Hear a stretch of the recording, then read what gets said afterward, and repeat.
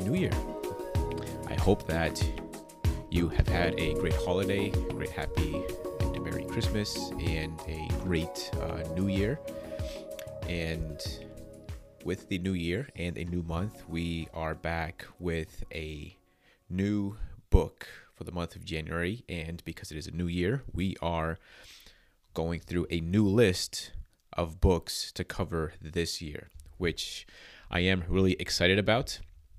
This is the Seacoast Community Church podcast, and if you are listening for the first time, welcome. And each month, I read through a specific book and just share some thoughts, some insights, things that I have learned, things that I think you might find helpful and profitable for you.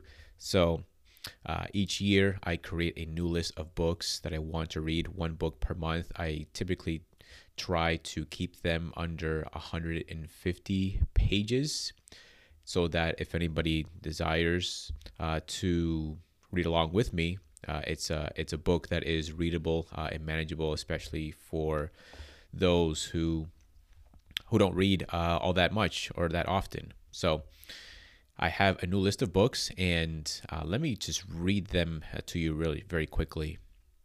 Today's episode and this month's book will be on the pleasures of reading in an age of distraction. Next month will be evangelism and the sovereignty of God, followed by Do More Better by Tim Challies. After that, expository apologetics by Voddie Baucham. Then persistent prayer by Guy Richard. Number 6 is The Gospel at Work, which is by Sebastian Traeger and Greg Gilbert. Then Reimagine Retirement. Then Owen on the Christian Life, that is John Owen, on the Christian Life by Matthew Barrett, followed by How Christianity Transformed the World by Sharon James. Number 10, Deeper by Dane Ortland. Number 11, Contending for All by John Piper. And lastly, Keeping the Heart by John Flavel. So I try to keep in this list of books that I try to put together each year, I try to have sort of a broad range of topics, and many of them are Christian books or written by Christian authors. Some are not, and I try to have things from theology to evangelism to productivity, and I will try to do something or read something that is very missionary focused, so maybe reading on a particular life of a missionary. And I also try to have at least one book by a Puritan, which is number 12 on the list, Keeping the Heart by John Flavel. So with all that being said, let's dive into this month's book, which is The Pleasures of Reading in an Age of Distraction by Alan Jacobs. Alan Jacobs is an English professor at Wheaton College in Illinois, and he's written a number of other books. And I decided to read this book or put this book on the list because, I guess 2 reasons. One is a personal reason. One, I like to be encouraged to continue to read. So I like to just see what's out there along this topic that I can pick up that I would find interesting, something that would encourage me to continue to read. And the second reason I picked this book is that my aim and hope is that it will be encouraging for you to continue to read, or if you do not consider yourself a reader, that you can maybe pick up a book or 2 or a few this year and maybe start a journey of becoming a reader. And a reader, I guess, is a relative term. What is a reader? How do you define reader? And I guess most people define a reader by the number of books you read. But that's probably not necessarily true. And I think to some degree, we're all readers. I mean, if you read your Bible on a regular basis, then you're a reader. But reading is more than just reading from left to right and decoding these markings on a page. And this is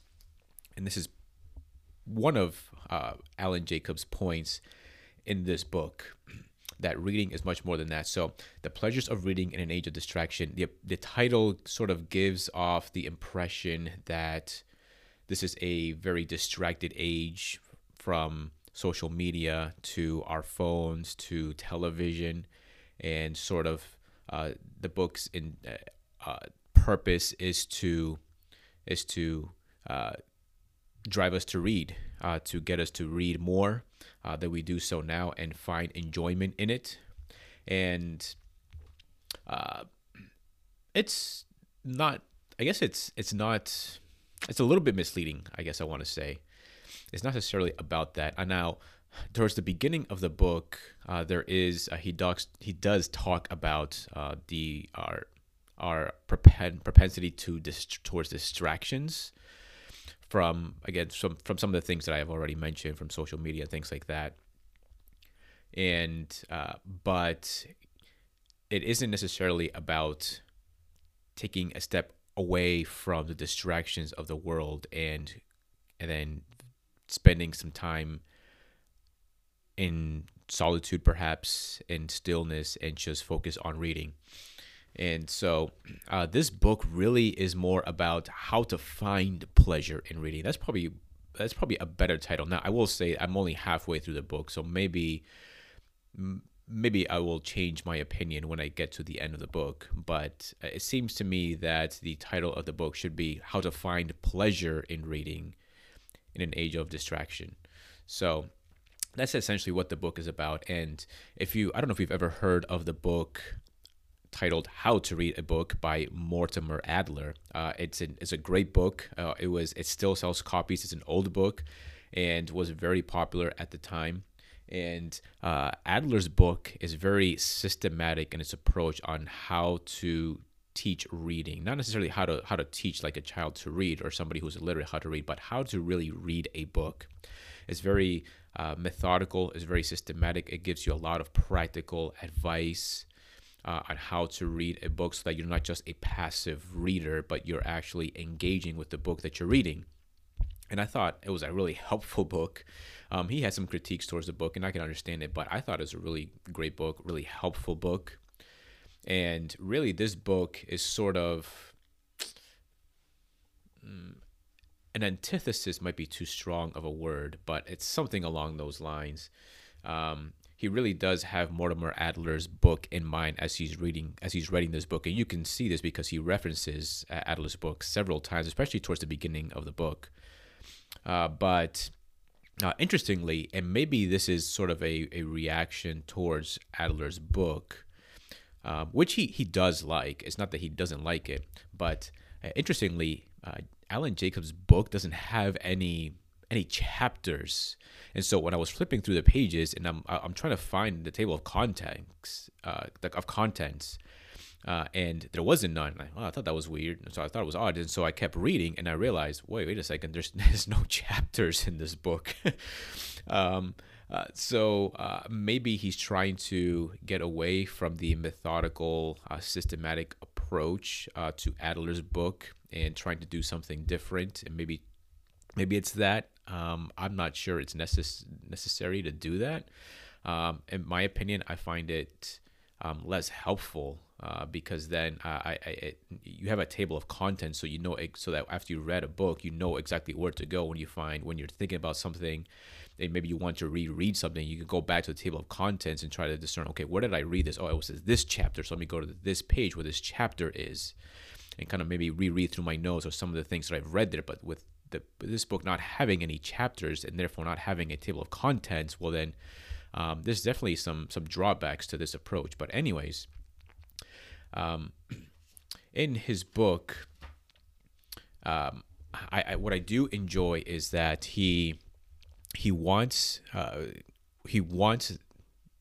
the reader to really enjoy and delight in reading. And many people who do not read books today, or sort of shy away or kind of get away from reading, they might find the task. They might consider or think of reading as sort of a laborious task. It's intellectually demanding.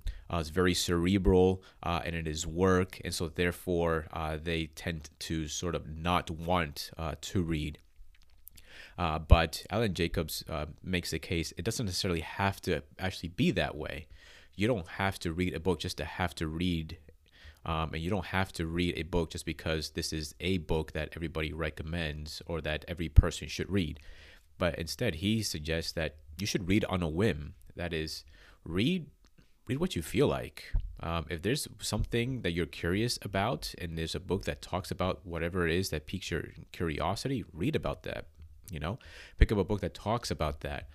If you find that you're reading a book and it's not what you expected it to be, hey, close it and move on. Sometimes we sort of approach a book thinking that there's sort of like this 11th commandment hanging over our heads that says that thou shouldst finish the book that thou pickest up or something, right? But nothing says, there is no such voice, there is no authority that says that you have to finish a book once you pick it up. If you find it boring, then stop reading it. Pick something else. Find something that's going to pique your interest. And it's not necessarily wrong to read for entertainment. Much like you watch television for entertainment, sometimes it's good to just read a book for entertainment. Now, I have some thoughts about that I will share at another podcast episode, maybe the next one, because I'm kind of going over the time already in this episode. But it is a good thing to find delight and pleasure in reading. Maybe entertainment is not the right word, and he probably would say that as well. Don't read a book for entertainment, because entertainment is very passive. But instead, he would want you and I to read books for delight, for enjoyment, for pleasure. And those are, I guess, more, that requires more activity on the part of the reader. And so find delight in what you read. And sometimes that means picking up something that will actually interest you. So don't let anybody tell you what to read, unless it's God. God tells you to be in his word. And so read his word. But aside from that, don't let anybody tell you what to read, and don't read it just to please man or just because the world thinks you have to. But read what you desire to read.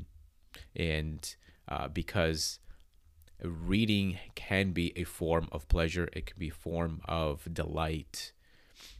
And it should be so in whatever you read. And if you don't find that in whatever book you're reading, close a book and find something else to read. So we'll leave it there, and we'll come back next week with another episode on the pleasures of reading in an age of distraction.